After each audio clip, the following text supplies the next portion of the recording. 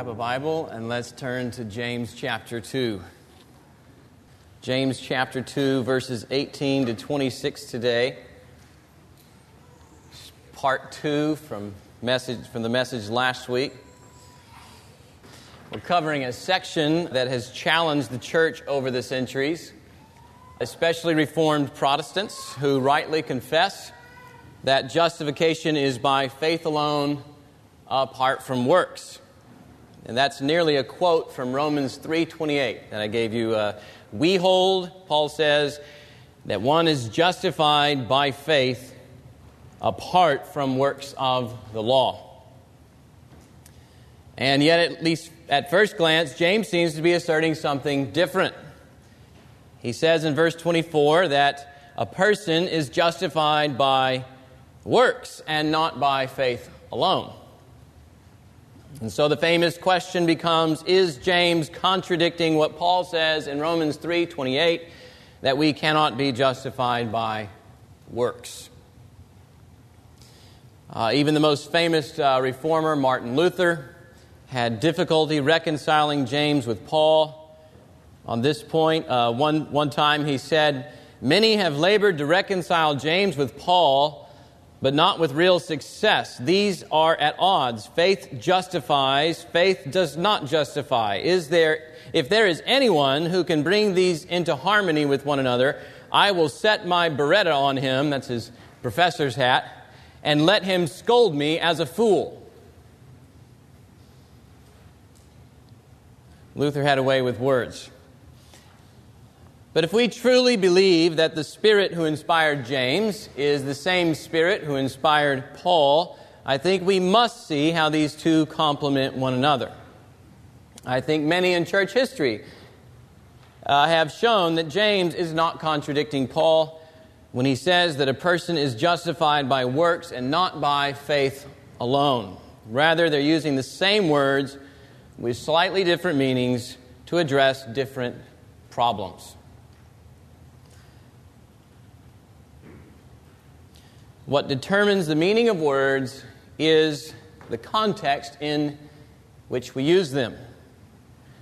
My wife Rachel grew up in Ghana. Ghanaians love to play football. Okay? But if a Ghanaian came to visit you in the U.S. and you took him out to play football at the local park, you'd have a very confused Ghanaian. Football in Ghana, and really the rest of the world, is soccer in the United States. What determines the meaning of words is the context in which we use them. And once we grasp the context in which James is using words like faith and justification and works, we'll come to see that he and Paul are preaching the same message. And essentially that message is this: true and justifying faith necessarily produces works. If it doesn't, it's dead. It's like a corpse. Let's read the passage before we get started, though. Look with me at verse 18. But someone will say, "You have faith, and I have works. Show me your faith apart from your works, and I will show you my faith by my works. You believe that God is one. You do well. Even the demons believe and shudder. Do you want to be shown, you foolish person, that faith apart from works is useless? Was not Abraham our father justified by works when he offered up his son Isaac on the altar?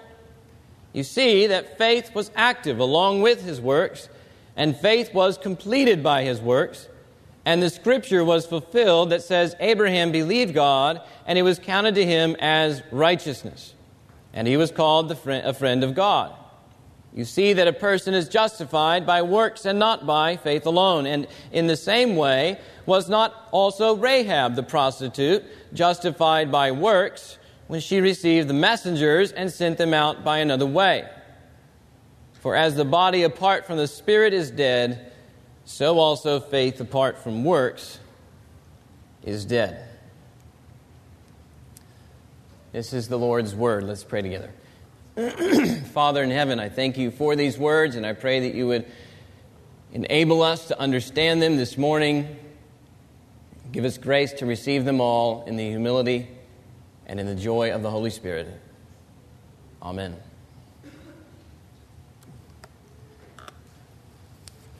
The first thing James establishes in verses 18 and 19 is that saving faith and works are inseparable. Saving faith and works are inseparable. Verses 14 to 17, which we covered last Sunday, introduced an important contrast to keep in mind. James contrasted two kinds of faith, a saving faith and a dead faith. On the one hand, there's saving faith, which involves a real, substantive reliance upon Jesus that necessarily produces works. And then there's the dead faith, the phony faith claim that produces no works because it lacks a union with Jesus. James is now making his point even sharper because he anticipates the objection that someone might have. Someone will say, you have faith and I have works.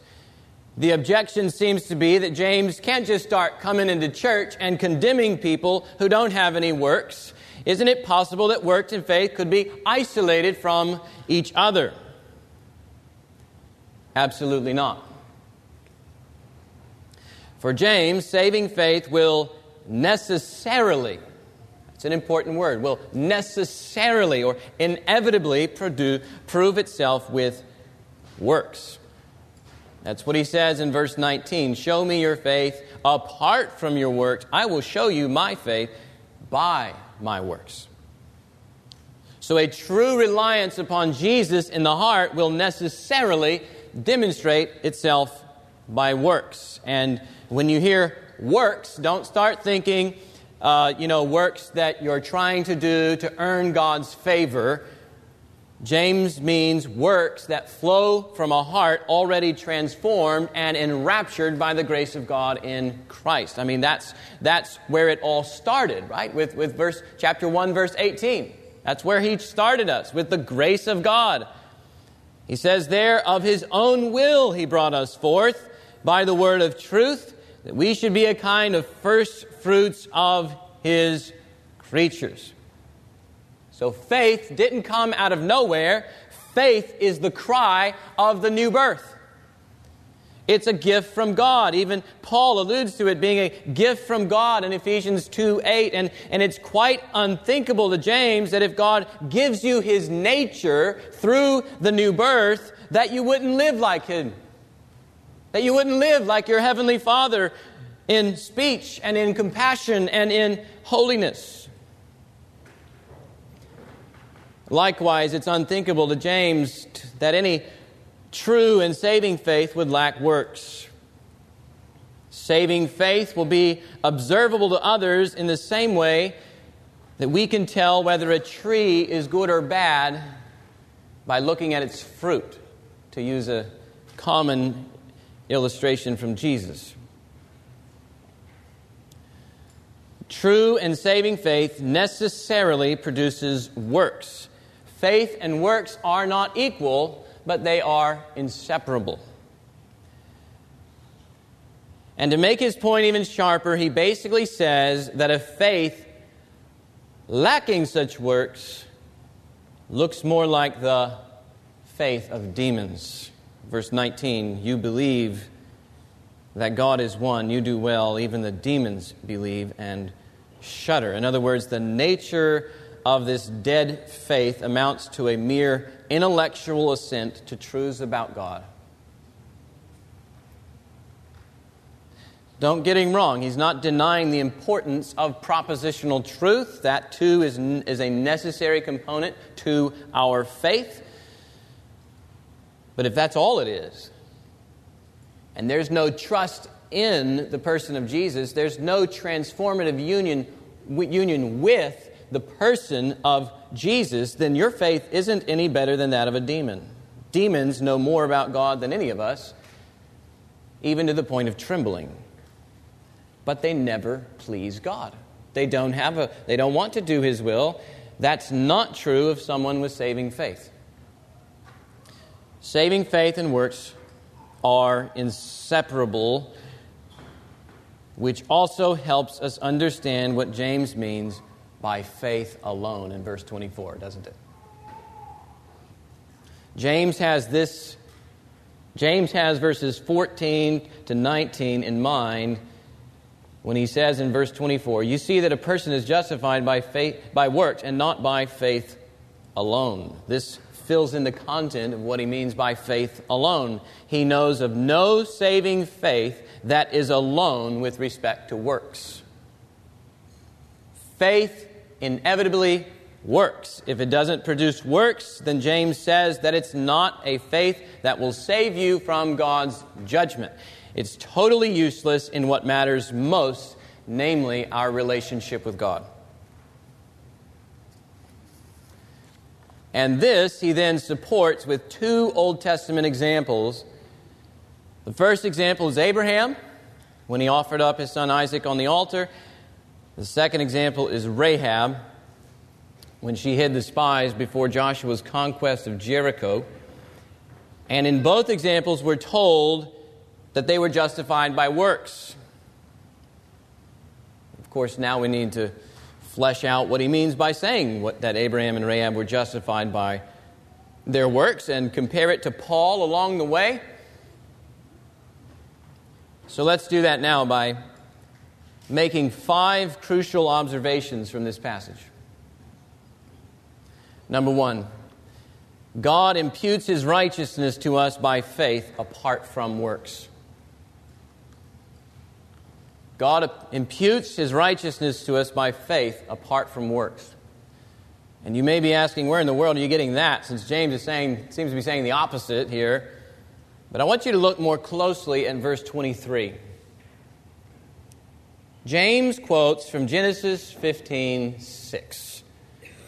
And you may remember the story. Years have passed. Abraham is still childless, even though God promised him a unique offspring. Then God brings Abraham outside and says, look at all the stars in the heavens, number them. If you're able to number them, he says, so shall your offspring be. And the Bible says then Abraham believed God and it was credited to him as righteousness. He didn't work for his righteousness. By simply trusting in God and His promises, God counted to Abraham a righteousness that wasn't inherently his. God gave His own righteousness to Abraham by faith alone. And Paul makes a very big deal of this in Romans 4, verses 3 to 6.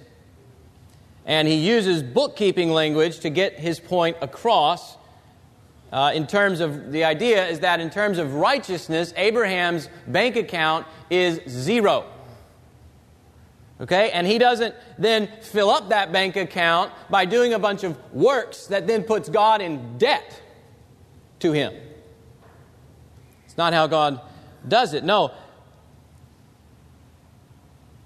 God must do it for him. God must give Abraham the righteousness, and by simply trusting in God who justifies the ungodly, his faith is credited for righteousness. That is not to say that his faith is the righteousness, but that his faith connects him to God's promise of righteousness. Okay? That's basically Paul's argument in Romans 4, 3 to 6. And that's how it is for anybody who wants to be made right with God. Maybe you're not right with God this morning. We're all bankrupt before God. We've got nothing to bring. All we bring to God's judgment seat is our sin. And there's 2 big things we need to escape God's condemnation. We need the forgiveness of our sins, and we need the righteousness of God. That's the only righteousness that will count before God, is God's righteousness. And the good news is that by simply trusting in Jesus and relying on Him to save us, God forgives all of our sins and He imputes to us all His righteousness in Christ. So in the moment we trust in Jesus, quite apart from works, God declares us not guilty, and He declares us righteous before His judgment seat. So by quoting Genesis 15:6, James is also trumpeting that God justifies the ungodly by faith alone and not by works of the law, just like Paul did in Romans 4. They both agree, in other words, that justification is by faith apart from works, and they find that in the example of Genesis 15:6. Faith unites us to Jesus' righteousness, and based on Jesus' righteousness, God declares us not guilty. Number two, justifying faith is presupposed throughout James's argument.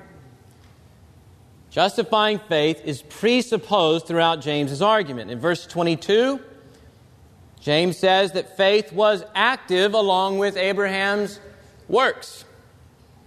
That doesn't mean that the kind of life that Abraham was living is that he was believing upon God and then he was coming over here and adding a little bit of works to his faith along the way. That's not what it means. It means that his faith was standing in and behind the works all along the way. It's not a matter here of faith and works, but of Abraham's faith producing the works. And Hebrews 11, verses 17 and 19, makes the same point. Abraham's faith, it says, had already linked him with God's promises even before he offered up Isaac.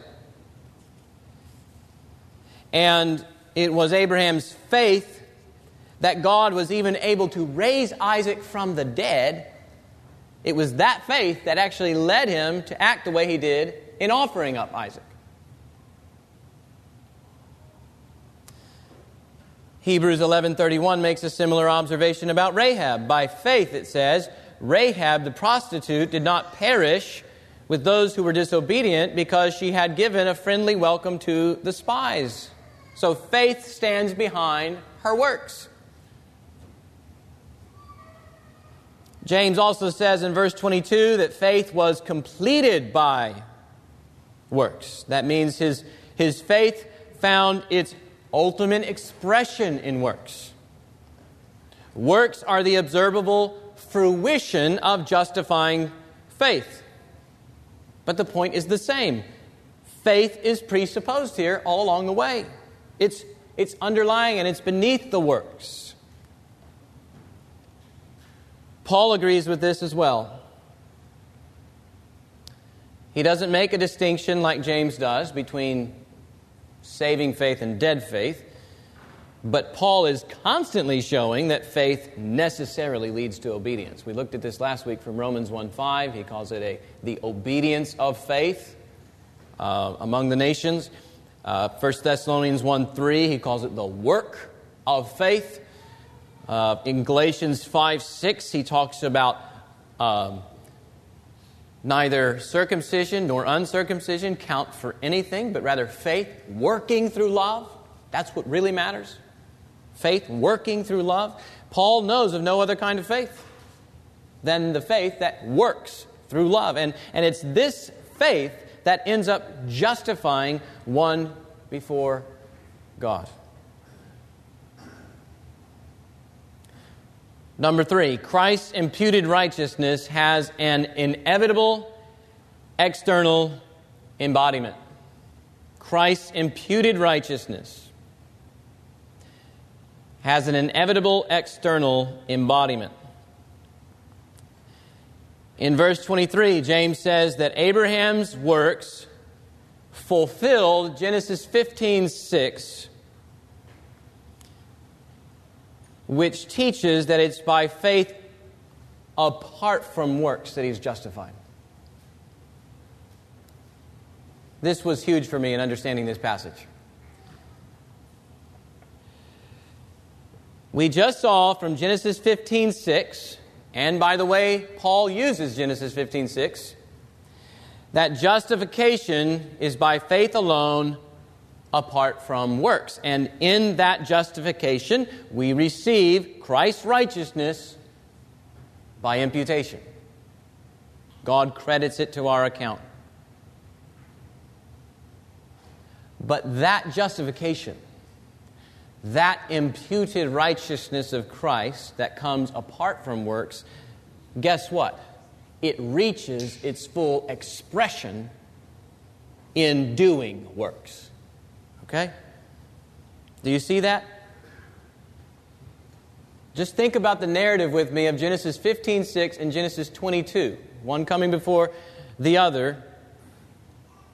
Justifying faith, like we see with Abraham in Genesis 15:6, what happens? It reaches its full expression in Genesis 22 when he's offering up Isaac.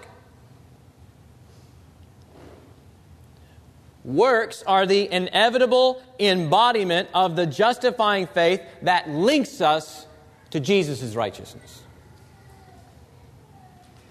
And be careful here. The works do not increase the righteousness that we've already received by faith alone. That's Catholic theology, and it undermines the gospel of Jesus Christ. Works do not increase the righteousness that we've already received by faith alone. That's the Council of Trent. Nothing needs to be added to Jesus' perfect righteousness. Rather, the works manifest the liberating power of Jesus' perfect righteousness that's been imputed to us. This is why a faith that lacks works is such nonsense to James. I mean, how's it even possible that someone be united to Jesus and His righteousness and not do righteousness? How's it even possible? This is why the free grace theology of folks like Zane Hodges and others who say that you can make Jesus your Savior without making Him your Lord makes nonsense of the Bible. Faith unites us to Jesus and His perfect righteousness, and that righteousness necessarily frees us and transforms us and converts us into a people who want to do righteousness. God's not just creating a company of people with sins forgiven. He's creating a company of people who, because their sins are forgiven, because they've been set free from sin, enjoy and delight in doing God's will. If faith truly connects you to a living Lord who is victorious over sin's power and who is someone who lives for God, and if that someone who lives for God is truly living in you, how can it be that righteousness won't be present in us and be demonstrated through us? How can it be that we not live as He lives in obedience to God and in love for our neighbors? Jesus' righteousness won't let us remain as we are. It is powerful to effect change. Okay? And with this, Paul also agrees. There are a number of places, but maybe one is to think about is Ephesians 4:24. He says to put on the new self, which is created after the likeness of God in true righteousness and holiness. Not the old self in Adam, the new self that's been clothed with Christ. The new self in Christ must act in accordance with what it already possesses, namely God's image-bearing righteousness. So we're finding a lot of agreement between James and Paul to this point. Number 4, works, based on everything we've said, works therefore manifest the presence of justifying faith. Works manifest the presence of justifying faith. And here's where we come to a better understanding of the way James is using the word justify. When we usually think of justification, we normally think of what we covered earlier, God's legal declaration of righteous the moment we trust in Jesus. But justification in the Bible can also carry slightly different nuances. And even this week, in my quiet time, I ran across a different nuance of justification in Matthew 12:37. Jesus says, "By your words you will be justified, and by your words you will be condemned." We normally understand justification as something that happens in the moment we believe. It's a sealed reality. It's a done deal. In the past, we have peace with God. He declares us righteous in that moment of our conversion. But in this case, Jesus seems to be pushing justification to the future judgment. You will be justified by your words on the day of judgment. And not only that, he's basing it on works, just like James seems to be doing here. So how do these two fit together? They fit together in that the one is the public manifestation of the other. So sometimes justify refers to being shown to be righteous, proven to be righteous, okay? And in this case, good works are the inevitable, external badge of internal justifying faith, to use the words of Greg Beale. Good works are the inevitable, external badge of internal justifying faith. So this is why theologians like Jonathan Edwards, for example, and others would make a distinction between declared justification and manifested justification. Declared justification and manifested justification. Declared justification is when God declares a sinner righteous in the moment he trusts in Jesus. That's how somebody enters into a relationship with God. Manifested justification speaks to God giving proof that a person is, in fact, righteous by their works. That is, their works become the necessary evidence of the internal justification by faith. And usually the Bible will push that manifested justification all the way to the future judgment. When the future judgment is a judgment according to works, and our works will reveal whether or not we were in Christ. But James sets it within Abraham and Rahab's lifetime. He says that, if we say this, manifested justification, he says that it occurred when their faith took action. That's what he says. So it's not future, like Paul and Jesus say elsewhere. Abraham was justified when he offered up Isaac. Rahab was justified when she received the messengers. So James is nuancing this a bit differently. So how does this play out? How do all these threads kind of fit together here? It goes something like this. The only way a sinner can come into a right relationship with God is by faith alone, as if he receives the imputed righteousness of Christ by faith alone. And in that moment of trust, God makes a legal declaration that he is or she is righteous in Christ. The righteousness of Christ then liberates us to obey God. It opens up a whole new way of life where we can and we want to obey God. And then throughout that Christian's life, God looks upon those works which are rooted in His liberating grace, and He says, this one is righteous. I declared him righteous. I declared her righteous when they believed in my Son Jesus. And this work that they're doing over here and this work that she's doing over there, they're all miniature testimonies that my Son lives in them and that justifying faith is present and active and will in fact vindicate them on the last day. That's what's going on here in terms of justification. So James's concern with justification isn't to explain how someone gets right with God, which is what Romans 3:28 is about, where he says that one is justified by faith apart from works of the law. That's not James's concern here. James's concern is to explain the inevitable results once somebody is right with God. Following with me?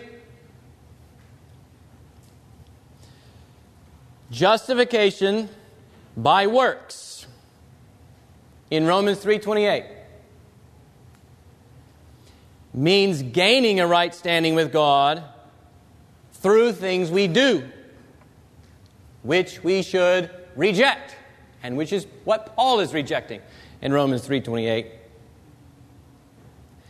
Justification by works in James means evidencing a right standing with God through works, which we should affirm. Okay, so those two things are not contradictory. Or to say it another way, this is the way church history has said it, we're justified by faith alone, but not by a faith that remains alone. And if you want even further clarity, we're going to write down a little equation on your handout. I meant to put it on the PowerPoint, I forgot. So we're going to write down this equation, and the first two are heresy, and the last one is the gospel. Okay, so here's your equation. We'll use letters. F for faith, W for works, and J for justification. Here's the first heresy. F plus W, then draw an arrow sign, J. So F plus W, arrow sign, J. The arrow means leads to. So that would be faith plus works equals justification. That undermines the gospel. And that is what our Catholic neighbors teach. This is the second heresy. Faith, or F, draw another arrow sign. F, arrow sign, J, minus W. So faith leads to a justification that lacks works, would be what that one's saying. That also is not true. And that's what James is combating. Here's the gospel. F, arrow sign, J, plus W. So faith leads to justification, which inevitably produces works. Okay, the works become the evidence that there is truly the presence of justifying faith. Okay, finally, observation number 5. Friendship with God is the goal of justifying faith. Friendship with God is the goal of justifying faith. James writes in verse 23, and Abraham was called a friend of God. What does it mean to be a friend of God? We'll glance over at chapter 4, verse 4. James writes this, you adulterous people, do you not know that friendship with the world is enmity with God? Therefore, whoever wishes to be a friend of the world makes himself an enemy of God. What does it mean to be a friend of God in light of chapter 4, verse 4? It means that you're no longer part of the world's system of evil and rebellion against God. This isn't a Jesus is my homeboy and I live like I want. This means that something fundamental about you has changed.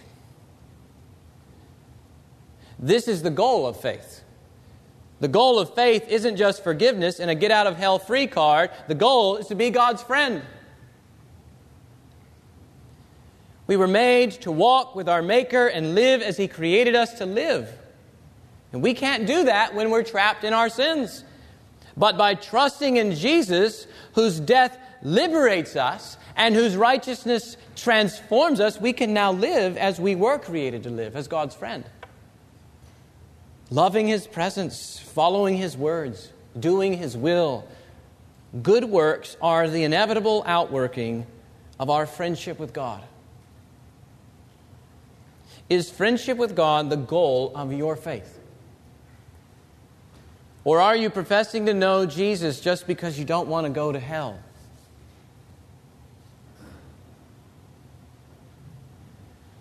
Or are you a Christian merely because you think it's the best philosophical answer to the world's problems? It certainly is the best answer. But the goal isn't a mere mental assent to the truth of Christianity. The goal is friendship with God. Knowing Him, and more importantly, Him knowing you. Jesus' blood and righteousness have given you free access to God by faith alone. If you are trusting in Christ, your friendship with the world has ended. And now you are God's friend. Walk with your Maker. Walk with Him. You were saved to have God and to commune with God and to walk with God and to obey God in all that you do. Sometimes people call this coram Deo, living before the face of God.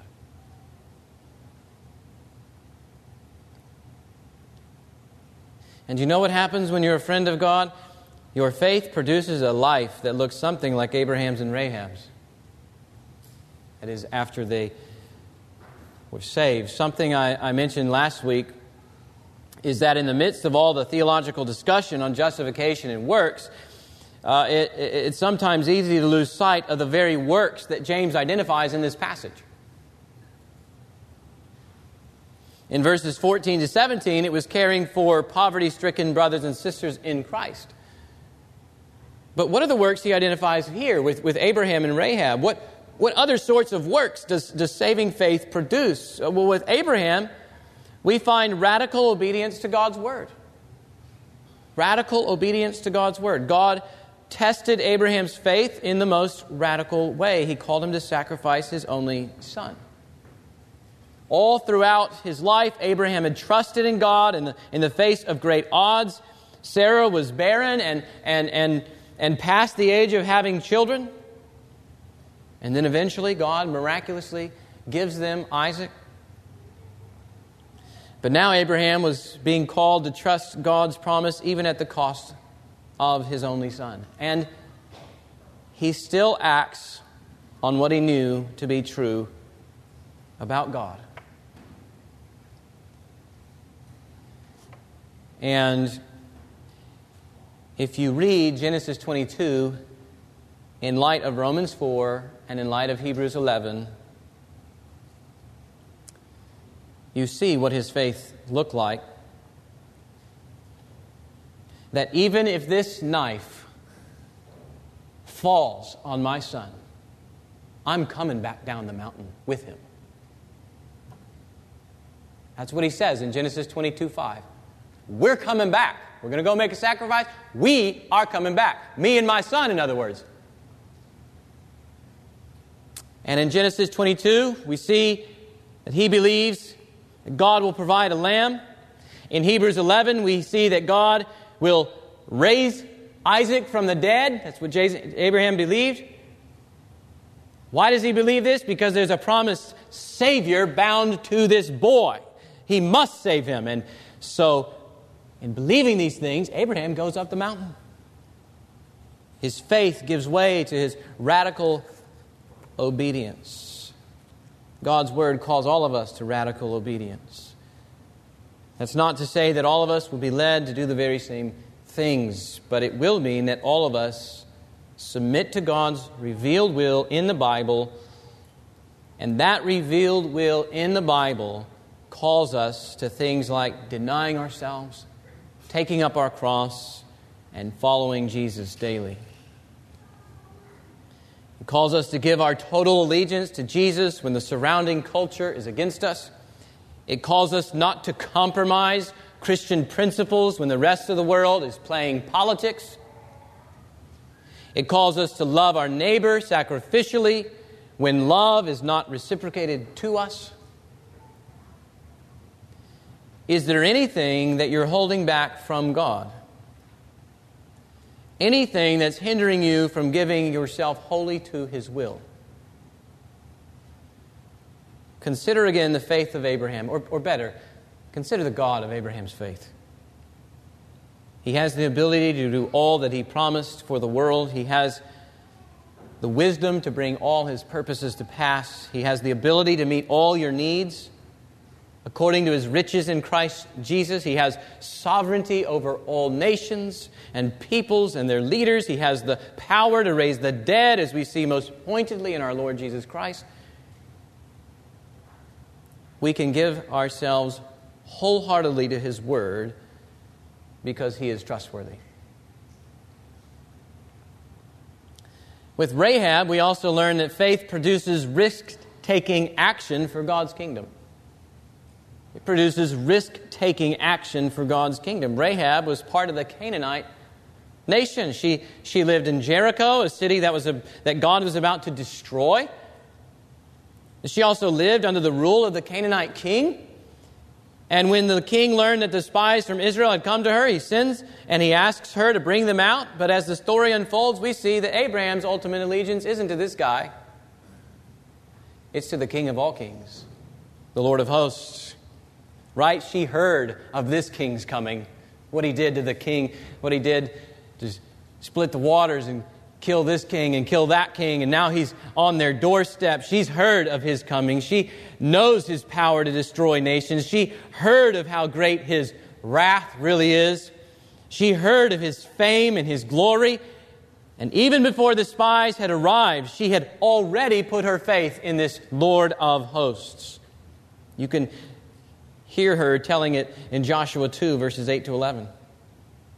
And she knew that the Lord would show steadfast love to all who feared Him. And this faith led her to risk-taking action for the spread of God's kingdom in Canaan. She served the spies even if it could cost her life. Does your faith evidence itself in this way? Is there a willingness to take risks to see God's kingdom advance? Maybe that risk will mean serving in a context that's less comfortable for you. I remember how risky it was for me before I had children to jump into children's ministry at the request of Trey Megan. It was risky going into this 2-, 3-year-old classroom. It makes me uncomfortable. I don't know how to talk to them. Maybe that risk will look like standing up to your employer when he asks you to do things that are contrary to God's Word. You might risk being fired. But God's name will be upheld. Maybe it will mean sharing the gospel with that coworker you've been praying for months. Maybe that risk will mean stepping into a leadership role that you notice needs filling in the church. Maybe that risk will mean moving overseas to spread God's fame among peoples who have no access to the gospel. Risk will look different for all of us, but the aim will be the same: the advance of God's kingdom and the spread of His glory. And one final point to take home here. Why would James choose Abraham and Rahab as his two examples? I mean, the writer of Hebrews also lists them out, but alongside a long list of others. Why does James choose these two examples in particular? Perhaps it's to show us that God's justifying grace in Christ is able to transform anyone. You see, James hits the two extremes, doesn't he? The patriarch and the prostitute. The father of the Jews and the nobody among the Gentiles. A man popular for his wealth and a woman known for her promiscuity. And one takeaway from that spectrum, I think, is that the gospel of justification by faith alone can transform anybody's life. It doesn't matter where you've come from or what ethnicity you belong to, or what sins you might have in your background, what mess you're currently going through. God's grace can reach you wherever you are and transform you by the righteousness of Christ. That's the whole point of the gospel, isn't it? God doesn't justify the righteous. God justifies the ungodly. He justifies the ungodly when the ungodly trust in His Son for their righteousness. And that's true in our mission to others that you're going to talk to tomorrow at work and on the road, and when you're at the workbench, and family members that you'll visit this summer, and acquaintances on your street. God's grace can change any of them through the gospel of justification by faith alone. We can offer to any of them the person of Jesus in all of His righteousness. And by simply trusting in Him, all of their sins will be forgiven, and all of Jesus' righteousness will become theirs. And it won't leave them the same either. As we talked about earlier, it will transform them into a people who show compassion for those in need, who obey God's word at all costs to themselves, and who take risks for the kingdom of God.